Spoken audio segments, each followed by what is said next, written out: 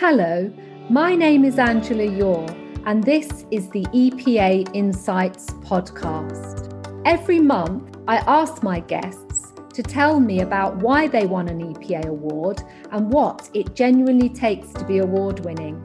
The idea of this podcast is to raise the standard of innovation, skills, and regulation in the fintech sector. And while doing this, we want to make the world a better place. I hope you enjoy listening. We're really excited to be talking today about the EPA Awards.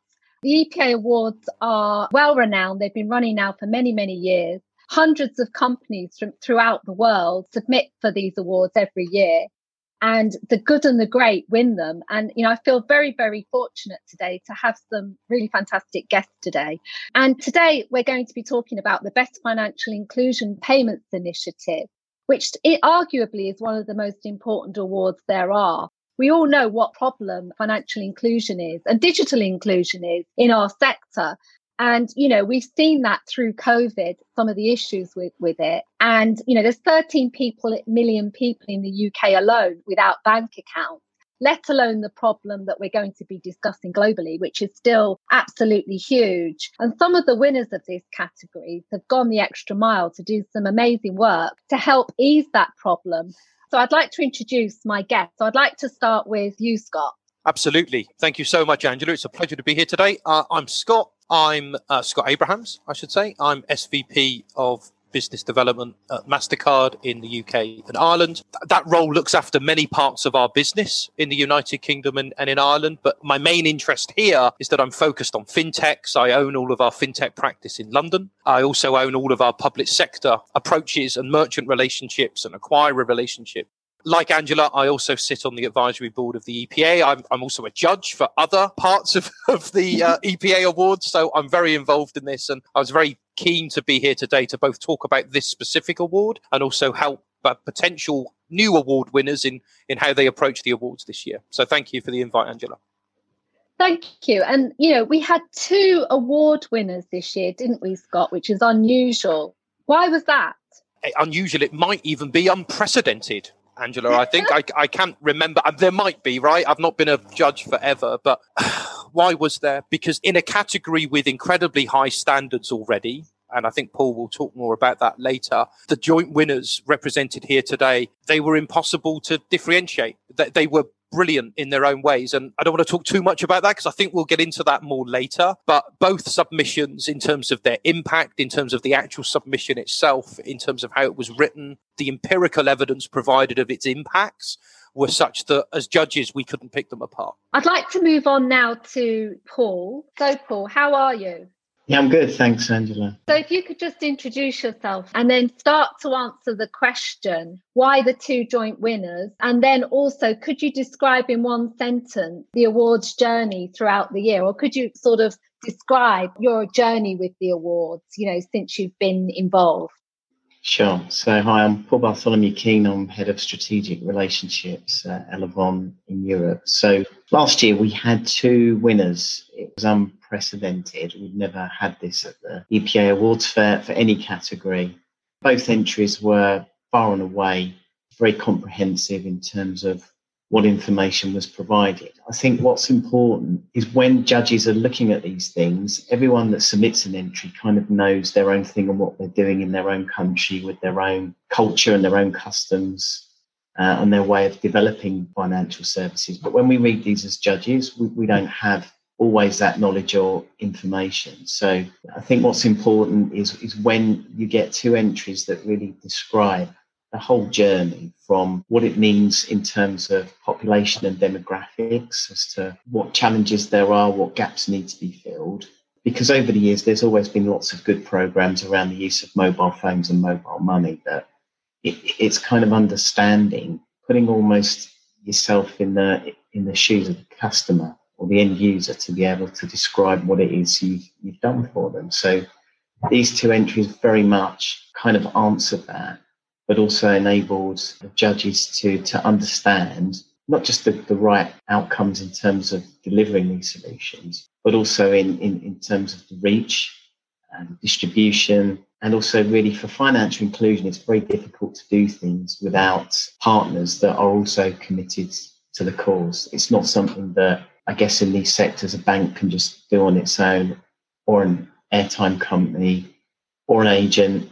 You're going to have to bring everything together, because I guess in some of the more developed markets, we just take everything for granted in how we can get access to everything. But all these little components, all these different partnerships all have to be packaged together in a way that it's accessible for the consumers to benefit from. And that's what these two entries described extremely well.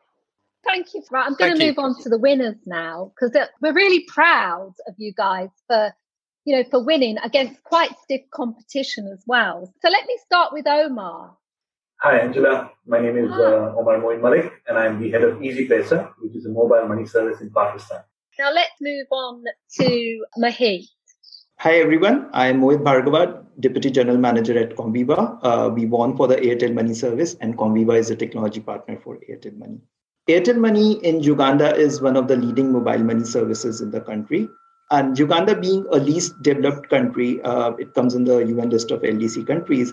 And there are very few people who have bank accounts. So a large section of the society is financially excluded. And they do not have means to get bank accounts. So Airtel helped these people. Airtel is one of the largest telecom operators in Uganda, and they help people to get a digital wallet linked to their mobile number, through which people can do multiple kind of transactions. So why do you think that this initiative stood out from the crowd?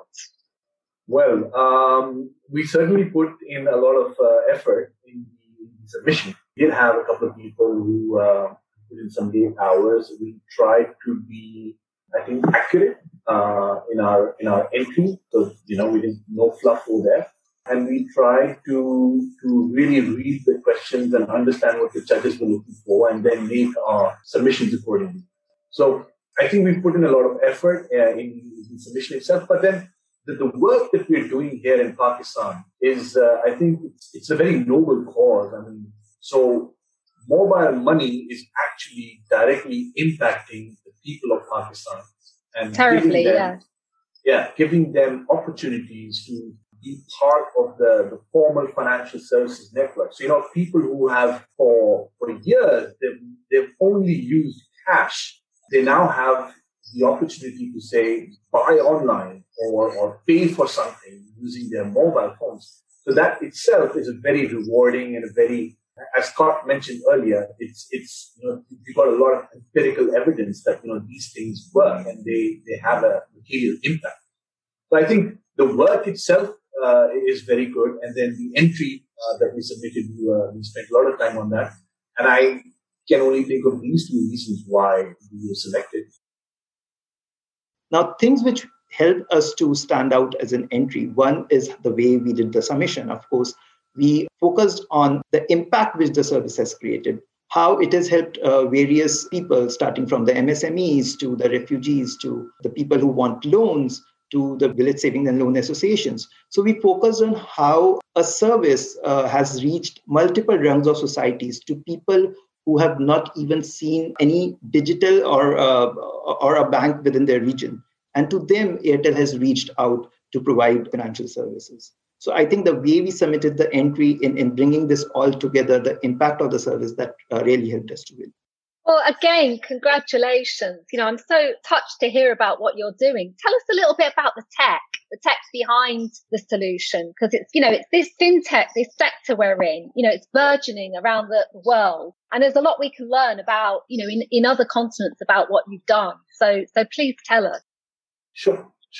So mobile money, as the name suggests, it rides upon the fact that, we have people and millions of people by all means using mobile phones with a very high amount of technology available very cheaply now in their hands.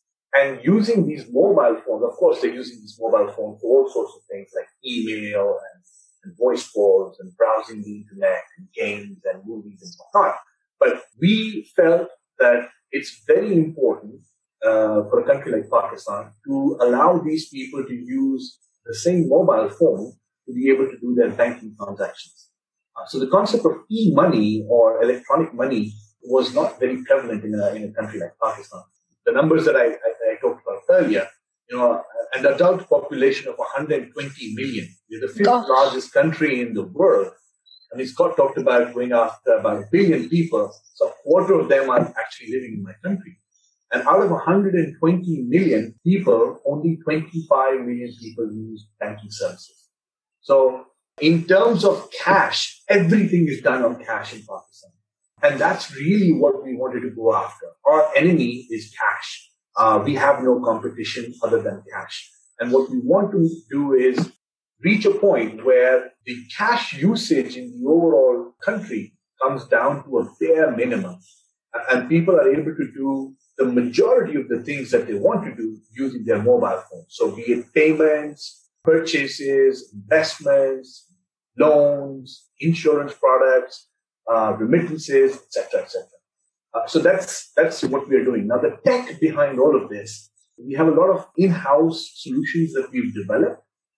We were obviously affiliated with a telco company. That's why the name of my bank is called Telenor Microfinance Bank, because the majority ownership resides with one of the big telco groups called Telenor Group out of Norway. But the tech is mostly in-house developed. We have a few vendors that we work with.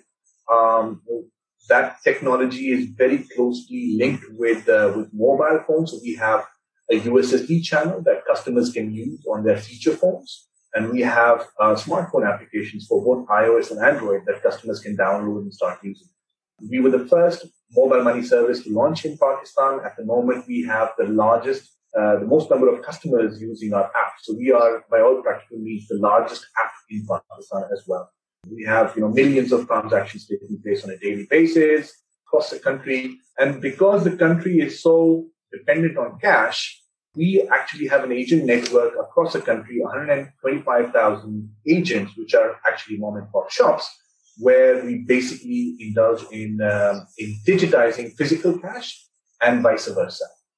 So we have to get money into the wallets for customers to be able to do transactions. And that's a very important component of our business.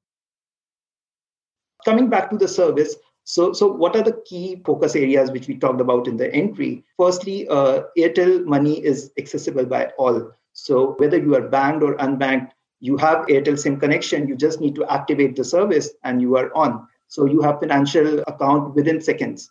So that's how simple it is. And your KYC, which is already done for getting the telecom SIM, has worked for getting you to register for the mobile money service.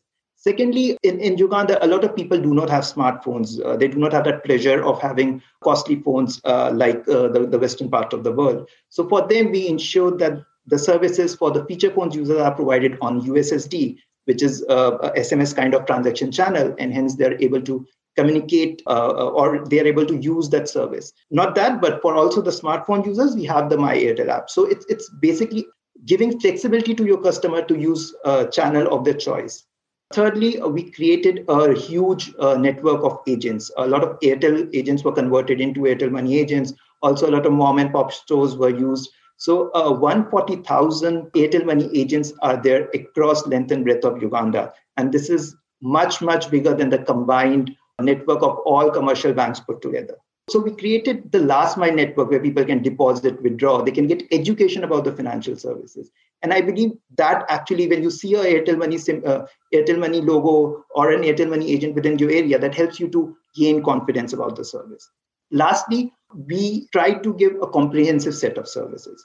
So starting from money transfers to international remittances, to merchant payments, to bill payments, to loans, to group savings, to financial aid or salary payment, financial aid in the refugee camps, salary payment to the workers, bank to wallet transactions. So a whole lot of services have been given to the customer. So it's not just one money transfer, but it's a gamut of services which we are offering.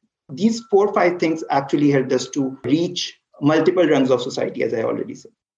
Wonderful. So tell me what stood out to you with these 2 companies particularly. What was it that you thought that you just couldn't choose between them? We know it was a soul-searching decision for you all, but what was it that really sort of made the meaningful difference between what these guys were doing? I think there's 2 or 3 things that really came out of both of these submissions, which put them ahead of many other really high quality submissions, number one, and also put them equal.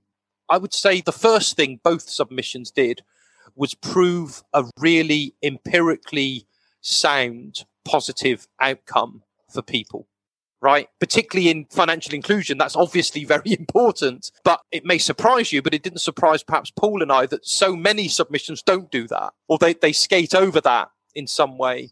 So that's the first thing. There was really empirical evidence of an action and an outcome in both of them.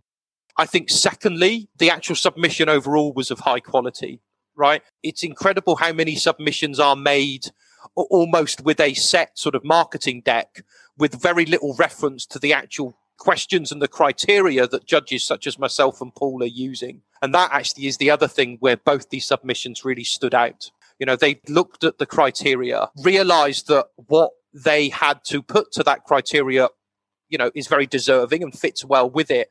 And so they took what they knew and applied it to the criteria. Very often things are just, dare I say it, submitted.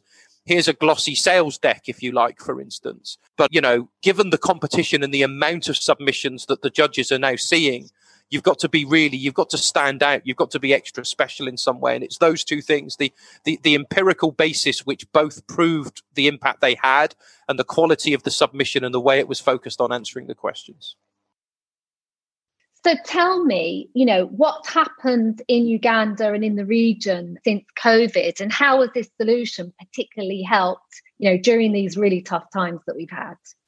COVID, of course, it's bad for the world, it's bad for Uganda, but of course, for digital companies, it was an opportunity also. Yeah. And actually, COVID first, globally, there was a panic. There were lockdowns. Same happened in Uganda. People were within their homes. And at that point of time, they started using these mobile money services like Airtel Money. Operators or mobile money providers like Airtel Money also came to the help of the people. So Airtel Money, initially when the lockdown happened, they actually removed the fee on merchant payment and P2P transfers. That helped because people who were very budget conscious and would not come onto the digital payment services actually came in because of the free transfers. And then they have stayed on, so they have not gone away. So actually this helped to give them a taste or a flavor of what benefits digital payments, financial inclusion can give them. So that's one about reducing the prices. Another area where Airtel Money was with government and NGOs. So it worked with Ministry of Health in Uganda and Red Cross Society to collect donations. So they created these donation wallet where everybody can do small donations. So it's not about doing big donations to bank account, but collecting from people who can donate very small amounts and think they're contributing to this particular noble cause of mitigating the impact of COVID in their country. Lastly, also, we came up with innovative solutions. For example, we have these prepaid systems. They're not postpaid systems like Western world. So in prepaid system, you need to recharge every month or every 2 weeks. So for them, we ensured that people who have Airtel Money can recharge for people who cannot recharge, the elderly people. And for doing that noble thing, they were actually given free airtime. So that kind of community recharge service we have created. Also, there are loans which are offered in Airtel Money, and we tried to so people who are not able to pay loans, they have to pay a certain bit of penalties, and we removed all those penalties for them. So Airtel Money as a service tried to help people in all ways, created new innovative features, and they were done within few days because the time was less. So that actually helped a lot the transactions to increase drastically. It fell down in April, but then, of course, after that, it actually grew very exponentially, and they have stayed. So I think we have seen how it can be called as a black swan movement, and how COVID has actually increased or brought people into the financial inclusion fold. Thank you so much. I'm so touched with what you guys have been doing, you know, and how much it's helped, especially in the last 12 months. One very quick question. Just give us your advice for people entering into this category this year. Just maybe your top 2 pieces of advice. I would say, again, read the questions and try to understand what the judges are asking for and respond to that rather than going in with your own sales pitch. So I think, again, along the lines of what Scott talked about, you know, don't just go in with your marketing pitch. And of course, you need to have a service which is made an impact. And if you do, I think that really adds to standing out. So I guess if you are award winning, already and you enter, you've got much more of a chance as if you just put something through that you think may have a chance of winning. You've really got to be doing something significant to win this category, haven't you? In my opinion, yes. And me as well. So thank you for that. Now, well, and the final question goes to you as well. As you're the lead judge in this category and have been now for so many years, what will you be looking for in 2021? You know, the bar's been set high, so you're going to be looking for something potentially different. It's been a difficult year as well, as I keep saying. So, well, what will you be looking for in 2021? Well, I think with the kind of year or so's challenges that we've had, I think clearly the whole enablement of more digitally enabled solutions, payments, acceptance, also the delivery and distribution, I think, as sort of Mohit and Omar were referring to, I think it's probably accelerated some things that were already happening in markets just to a greater degree. So I think for this year, looking at the entries, it's looking at also how those are reflected in going that extra mile, because people will have had challenges of being I guess, restricted to the things that they would normally take for granted to get access to. And it's being able to articulate that in an entry this year to show how you've had to go that extra mile, whether that's because people haven't been able to get where they need to sign up, to get onboarded, to join something, and also to be able to use it, because it's been, I guess, additionally challenging for people to be able to accept money and merchants to be able to take money too. So, yeah, this year, I think we'll be looking for a different kind of entry caused by the circumstances that we've had, and organisations being able to overcome those challenges in different ways, but still deliver the best outcomes in order that we get continuation of inclusivity for financial services. And as a judge, seeing hundreds of entries over the years, how can people entering, how can they make your life easier this year? You know, we know each entry is 1,500 words or up to. What's the easiest way to stand out from the crowd? I think for financial inclusion, I said a moment ago, putting yourself in the shoes of somebody that has never had access to financial services before and writing it in a way that kind of describes from an individual's perspective with all the pieces that are around the outside for how the technology, the infrastructure, the partnerships made that possible. I think articulating it that way, that's what makes the difference. That's what makes it feel real and tangible, as opposed to submitting some pictures and I guess what ordinarily be called a kind of sort of marketing sales type pitch. It's got to be more than that. It's got to be something that feels intrinsic to the cause and describes everything in a very customer individual way. That's a fantastic way to finish. Thank you for listening to this podcast and getting to the very end of it. If you enjoyed it, would you be kind enough to show your appreciation by liking, sharing and commenting on it so we can keep improving the industry and collaborating together? This is Angela Yore signing off.